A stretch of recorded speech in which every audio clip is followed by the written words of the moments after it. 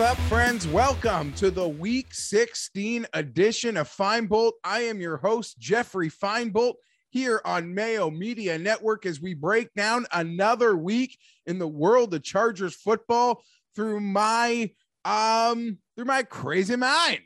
So let's waste no time. Let's get into it. I guess quickly remind you, already recorded this week's spread pick show with Pat and Tim. We threw it down, had some fun. Oh, what a bad week 15 for me against the number. I was like gaining a lot of room. And I think I went like 4-12. And I think Pat went 12-4. And now we're tied again. Crazy. Oh man. So everything could flip on a dime. Clearly still lots of time left. I'll quickly brag. My 10-man big money home league. It's really all I care about. Long-standing forever. Made the playoffs. 4-man playoff, 10-man league, made the playoffs, second overall placing. So I got a big match this week. Hopefully my Chargers and Rams stacks can continue to carry me there. No one gives a shit about that. Honestly, sometimes neither do I. And on an honest note, I didn't even, when I heard Eckler had COVID earlier in the week, my first reaction is always to the Chargers. I'm like, okay, if Eckler has to miss this game, it's week 16, it's against Houston.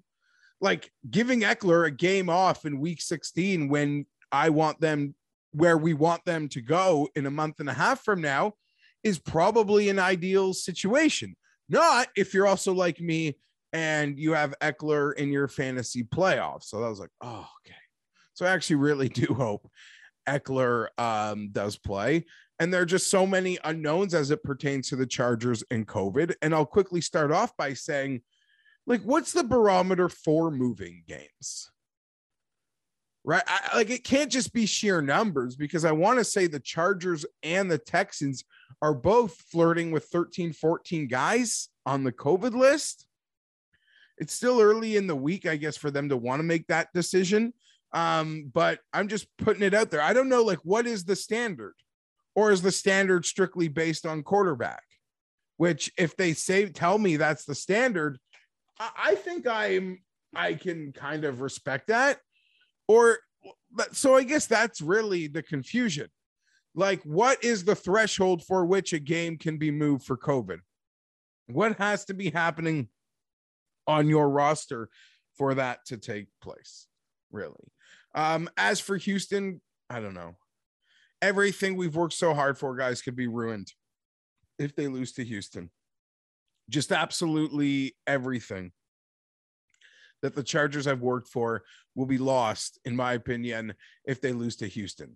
You know, everything would probably still be available to them, but I would just be crushed.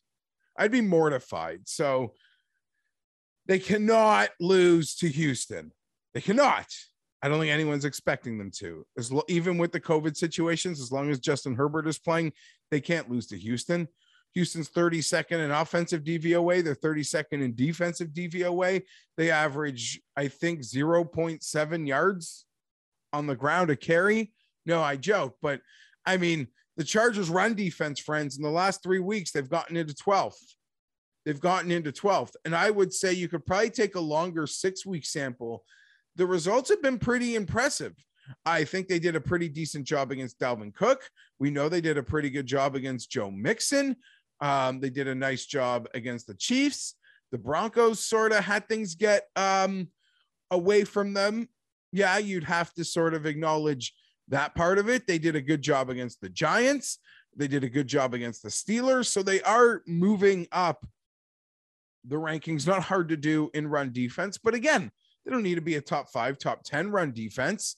They just can't be 29, 30, 31, 32. And to be perfectly honest, it'd be nice to get above 20. But in this short little sample, they're finding themselves as a middle of the pack run defense in the National Football League. And with the way the offense is going, you would think that would be enough.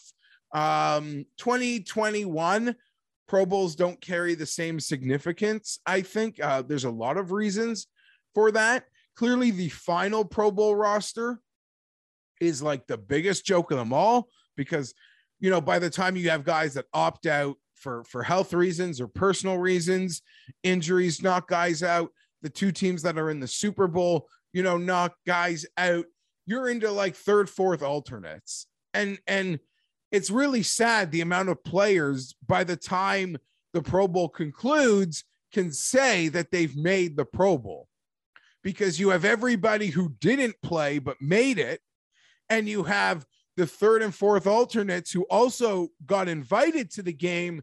Like the amount of total bodies that can call themselves Pro Bowl participants, players, what have you, in a year. Let's say there's 100 players in the game that are actually selected. By the time we get there, it ends up being like 140. So that makes the overall Pro Bowl status and the accomplishment lose its luster. And I'm not an idiot. Like, it really, for true performance-based, it's about the all-pro teams, all-pro team 1, all-pro team 2. We'll probably get those in a couple of weeks. All of that being said, I think we can acknowledge that it's a nice, despite the pedigree loss of the Pro Bowl as a whole and what it means to make it, I think being named starting quarterback for the American Football Conference, you can take that as a nice little feather in your cap.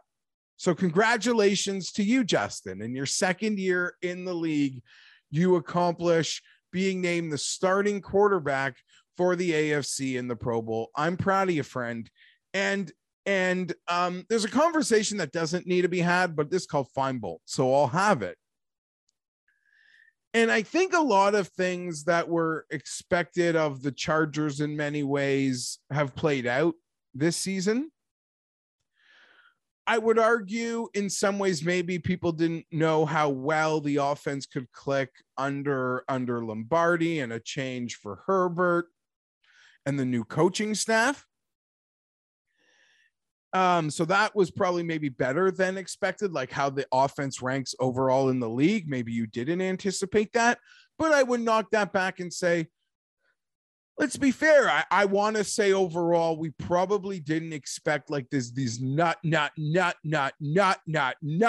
low moments from the defense this year. And we got them in a few games where when you're 32nd in run defense, it makes it hard to do a lot of things. And that became really frustrating. And again, that's so nice to see that improving. And for people that sort of understand how this works, or if you just want to have a biased positive outlook for the Chargers, you can just look at things that it's a intricate new defensive system that was brought in under Coach Staley. And he's figuring out what works, who can perform it. Like a lot of teams, guys are constantly going in and out of lineup with injuries, which, always makes things difficult because all the new combinations of players you've got to work with. But as I've said the last week or so, maybe 2 weeks now, is it unfeasible for us? Okay, as Chargers fans will believe this, but is it unfeasible for people who aren't Charger fans to take the approach based on everything I just said, that maybe as a season progresses, the installation of the new defense becomes that much more comfortable for those participating in it. Staley becomes that much more comfortable calling it with the players and the personnel that he understands that much more than, say, September, October, November, when the run defense was getting annihilated. And in some parts, other parts of the defense getting annihilated as well. But yeah, all of that to say, in the off season, something I enjoyed doing, well, not enjoyed it, but I understood it from pretty much every angle, was the conversation about a potential Justin Herbert regression. Whew. Safe to say we didn't get it. If anything, there has been an improvement. And to the Justin Herbert regression conversation, my replies to that were like, that's totally feasible because he was so amazing as a rookie. Because he was so amazing as a rookie, the regression is feasible statistically. But I think from an overall game control, he'll improve. Even if the statistics regressed, I believe I had no doubts he would be a better football player after another 16 or what it will now have become 17 games. So not only is what I believe to be true, but clearly the other part of it is there will be no statistical regression. We will build on all of the statistics of last year, and those have all been built upon through equal games. We don't even need the extra games yet to build upon what was accomplished last time around. So that's nice. That is nice. And I mean, I'll be honest, if the Chargers don't run the table, I would be disappointed. 10-7, I believe their tiebreakers would be kind enough to them if they finish 10-7 under the current construct. I'll tell you, if they finish 10-7, they better win that Bronco game. Like, that would not be the one to lose, because that could really backfire. But if they do go 10-7, that would mean that 5-4, they would have been 7-5 in conference. And that ends up being like the massive tiebreaker when you have a huge conglomerate of teams. So 7-5 in conference play will probably be enough to get them that wild card spot. And truth be told, I actually don't see the wild card teams changing. In my opinion, the wild card teams in no particular order: Colts, Chargers, Bills. Those are the teams that I foresee making to the Pro Bowl. That's just what I see. There's no real need to dwell on the missed fourth downs last week. I don't think that conversation has been sort of beaten into the ground on many fronts. And I think all the true analytics and true football people understand those were beneficial situations for the Chargers. And we got to just move on and pick ourselves up and learn from the next. I do, however, respect the argument more than other people. Like, I don't totally disagree with the concept that there's a value of getting points on the opening drive of the game. That being said, Parham was wide open. The ball was in his hands. He knocked himself out on the turf. I had a first touchdown on him. Get well soon, Donald Parham, is what I should have said first.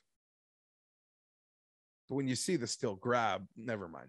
Get well soon, DP. Get well soon, buddy. Concussions have been a bit of a running issue for the Chargers this year. But if there was one instance where I would have kicked, and I said it at the time, it would have been before the half. On the simple notion that it was an incredibly strange half. Pretty much going all the way back to the fact that Parham got knocked out in an incredibly scary situation for him and his teammates, put a bit of an emotional strain on the game that had such an emotional build, right? So there was that part of it. And just, you go into the half, you could take the lead, you close out with 3 points, you get into the locker room, you decompress all the scary, you just calm down, decompress what was a weird, strange first half, as I discussed, and you move on. All that being said, I'm ride or die Staley. All that being said, I'm ride or die all those decisions. Every single one of them. There's nothing I really care to disagree with. Maybe the most encouraging part of the game in a micro sense. Because in a macro sense, yes, they lost, but we'll get, I think we lost a battle, but might lead to winning a war, friends. In the most macro sense, the performance that I absolutely adore and thrilled to see DP, not Donald Parham, Daniel Popper of The Athletic, do a full breakdown to prove sometimes it's great when your perception is proved by fact, right? When your perception of what you thought you saw that night ends up being true on grades, on film, not film that I watch, film that other people watch and tell me what they saw. Right? Trey Pipkins, baby. What a performance stepping in for Rashawn Slater. What a performance. Oh my God. If you want to deep dive it, check out the Popper piece. But you watch that game, there was not that blind side concern that I was so worried about when knowing Slater wouldn't play. Pipkins, what he was in previous years, was just a scary sight. It was not fun. It was like you knew there were problems pre-snap. And I don't know whether getting some time off, the Chargers drafting Slater, him working with Slater, there's so many new parts of this offensive line, but just getting to sit back and take it in. Oh my God. So that was so nice to see. And the next time we have to play Trey Pipkins, listen, the game might end up being a heart attack, but the afternoon before the game won't.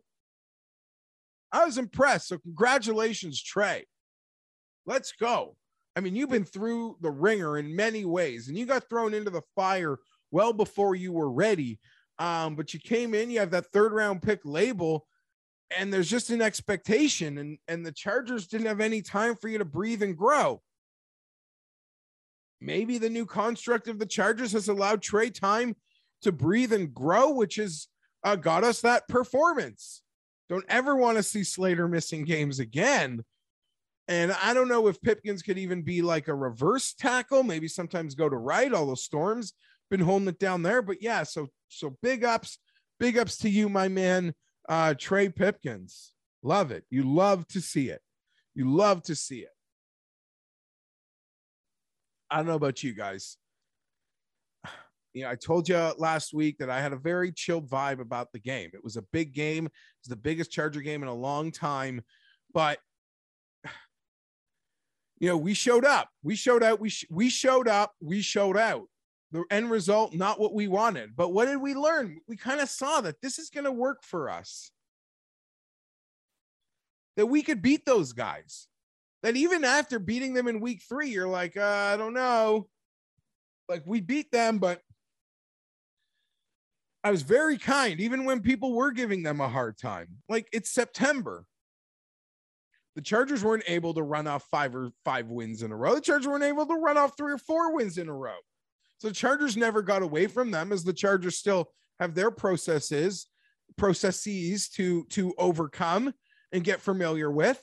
And there was a roadmap for the Chiefs. And they caught some breaks in that, big ones. You know, play the Packers without Aaron Rodgers. That's a big break. But we played them again, and we showed we can hang with them. And I don't think the Chiefs want any part of us. Like, if Derwin James is healthy, if we're healthy, I don't think the Chiefs want to play us again in round 3. I think they'll take their chances with somebody else, if you ask the Chiefs fan.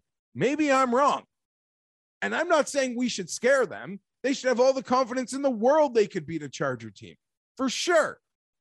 In what would be a coach's first playoff run, in what would be a quarterback's first playoff run, in what would be an inexperienced football team's, not everybody, but a lot of guys' first playoff run. Like, I'm not sitting here saying the Chiefs should be afraid of us. They'd be favored. There's no one they wouldn't be favored against in the AFC. But I think they would probably pick other teams if they had their draw, or if they could pick their roadmap. That's just my opinion. Chargers, we don't fear them. We lost the battle. We are going to win a war, friends. Isn't that what we saw from Thursday? We know it. We're capable. We got the pieces, and we're going to build upon the pieces. We will build upon the pieces. We have bullets in our chamber. We have bullets in our chamber. And what I mean by that, we're not some highfalutin, high-spending ways. We've got capital. We have all our capital if we want to make something, move something. We've got money to spend on a player. There's things to do. There's things that can be done.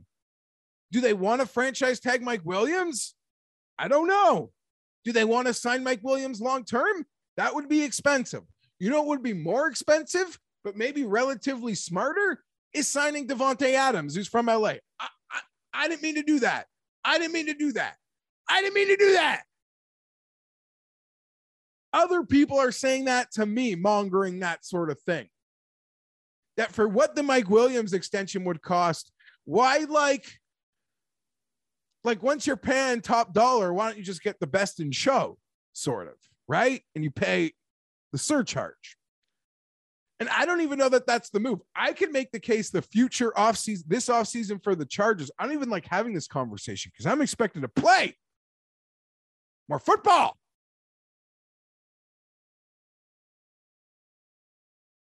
But this could be an offseason where the Chargers literally do a Patriot, like almost a Bills thing, like of a couple years ago, where it's just an offseason that's not one flashy, two flashy signings, but like 10, like 8 to 10, like depth pieces to solidify certain things. So, yeah, I'm just saying we are not constrained. In some ways, a team like the Chiefs in this offseason will be constrained, but that's irrelevant. If I'm a Chiefs fan, I'm hearing a Charger fan talk like that. Like, I don't give a shit. I'm just going to try to go to my 4th straight AFC title game and my 3rd straight Super Bowl, right? That's what they did. They brought in Tooney. They made the trade with Baltimore. They just did a lot of things. Like, no, we have this situation right now. We're going balls to the wall. And in the offseason, if you remember, I'm like, the Chiefs, that's exactly what you do. You do not do anything else. That's what you do. When you have what you have, you just go. You go. You go. So good on them. Good for them. We're going to get out of here right now, but I'm going to do this on the way out. On the way out, I'm going to do this. Just want to see if I had something in my notes I didn't talk about. No, there's something I do want to talk about, but I could save it for Pat. That's more of a macro football discussion. The evolution of short yardage play calls is something I'm so looking forward to, because the most high leverage plays in a football game now are the the high leverage 4th and 2, like 4th and a half, 4th and an inch, 4th and a football. You know, I don't know that that's going to change much, but it's that like 4th and 2, 4th and 2.5, that those, and the 2-point conversion, like those play designs, those play calls are really going to be so interesting to watch the evolution of them in a couple years. And even from a defensive perspective, and understand, I say these things like I know nothing. I'm like you. Okay. I'm just skis botted on my couch watching football, cheering for my favorite team, cheering for a bet in prime time, watching TV games, just like the rest of you, bitching about refs. But I do think with where the game is going, that like an extreme emphasis has now begun and will continue to go into what is into these 4th and 2, 4th and 3, 4th and 1.5, 2-point conversion play calls. Now the 2-point conversions, and you know, because you're in a confined space, only having 10 yards out the back of the end zone, right? So those will be really interesting.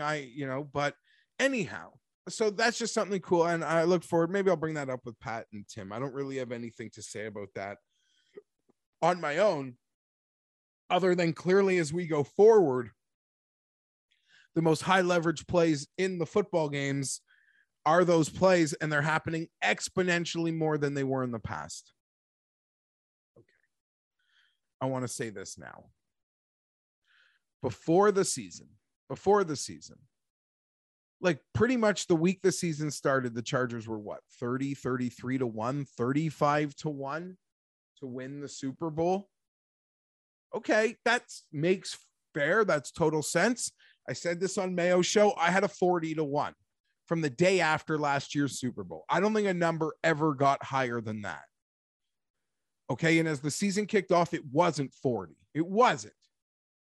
But now as we sit here heading into week 16, we sit here on the cusp of week 16 where the Chargers play Houston. Do the Chargers have COVID issues? Yes. Does Houston have COVID issues? Yes. Herbert's playing. That's not going to matter. What matters is the Chargers have a 75% to make the playoff probability, essentially, by all of the dudes that do that thing. And they have a game with Houston next week. A win in that game probably knocks it north of 85%. So now we have a team that its preseason Super Bowl odd was 30 to 1, 33 to 1, 35 to 1. And now as we sit here, as week 16 is about to begin, they had the exact same number. I thought this team showed me something this year. It showed me Herbert didn't regress. It showed me Staley's the goddamn man. The defense is getting better. 12th in run defense in the last month. They're getting more comfortable. Okay. When Derwin James is out there, things are different. He doesn't have a long-term injury. Bosa's got the vid. They'll be back. Is it a perfect defense? No, but it's a defense that can spike.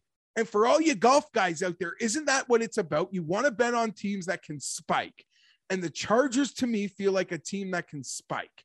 And now we're at the point of the year where if they beat Houston, and you can make your own opinion on if they can do that, they'll have a north of 85% playoff probability. And they're to win the Super Bowl numbers the same as opening day, better than opening day. That's disrespectful to me. They lost the Patriots by 3 points. They split with the Chiefs. They could have won both. They could have lost both. But they ain't afraid of the Chiefs. They're not. They've shown they can beat them. The Chiefs are the team to beat in the AFC. The Chargers have shown they can hang with them every step of the goddamn way. Patriots, that other team, they've lost to them by a field goal. So they can hang with those teams. There's an ability to spike. Let's go. Re-up. I know it's a long shot, but I don't understand. There's probably the disrespect of me in it. But I'm back in. Bolt up, Fine Bolt, out. Mail Media Network, thank you, love you. Go catch all the content. Pat, Cam, and Pizzola dropping a show a day early this week. I'll probably even be up before this one here. So hopefully you've already watched that. If not, you go watch it. It's my favorite show on the network. And Tim, myself, and Pat already dropped our week 16 spread pick show. So go hang with that. I'll be in Florida next week, giving you Fine Bolt week 17. Oh, if they lose to Houston, I'll walk right into the ocean and not come out. Fine Bolt out.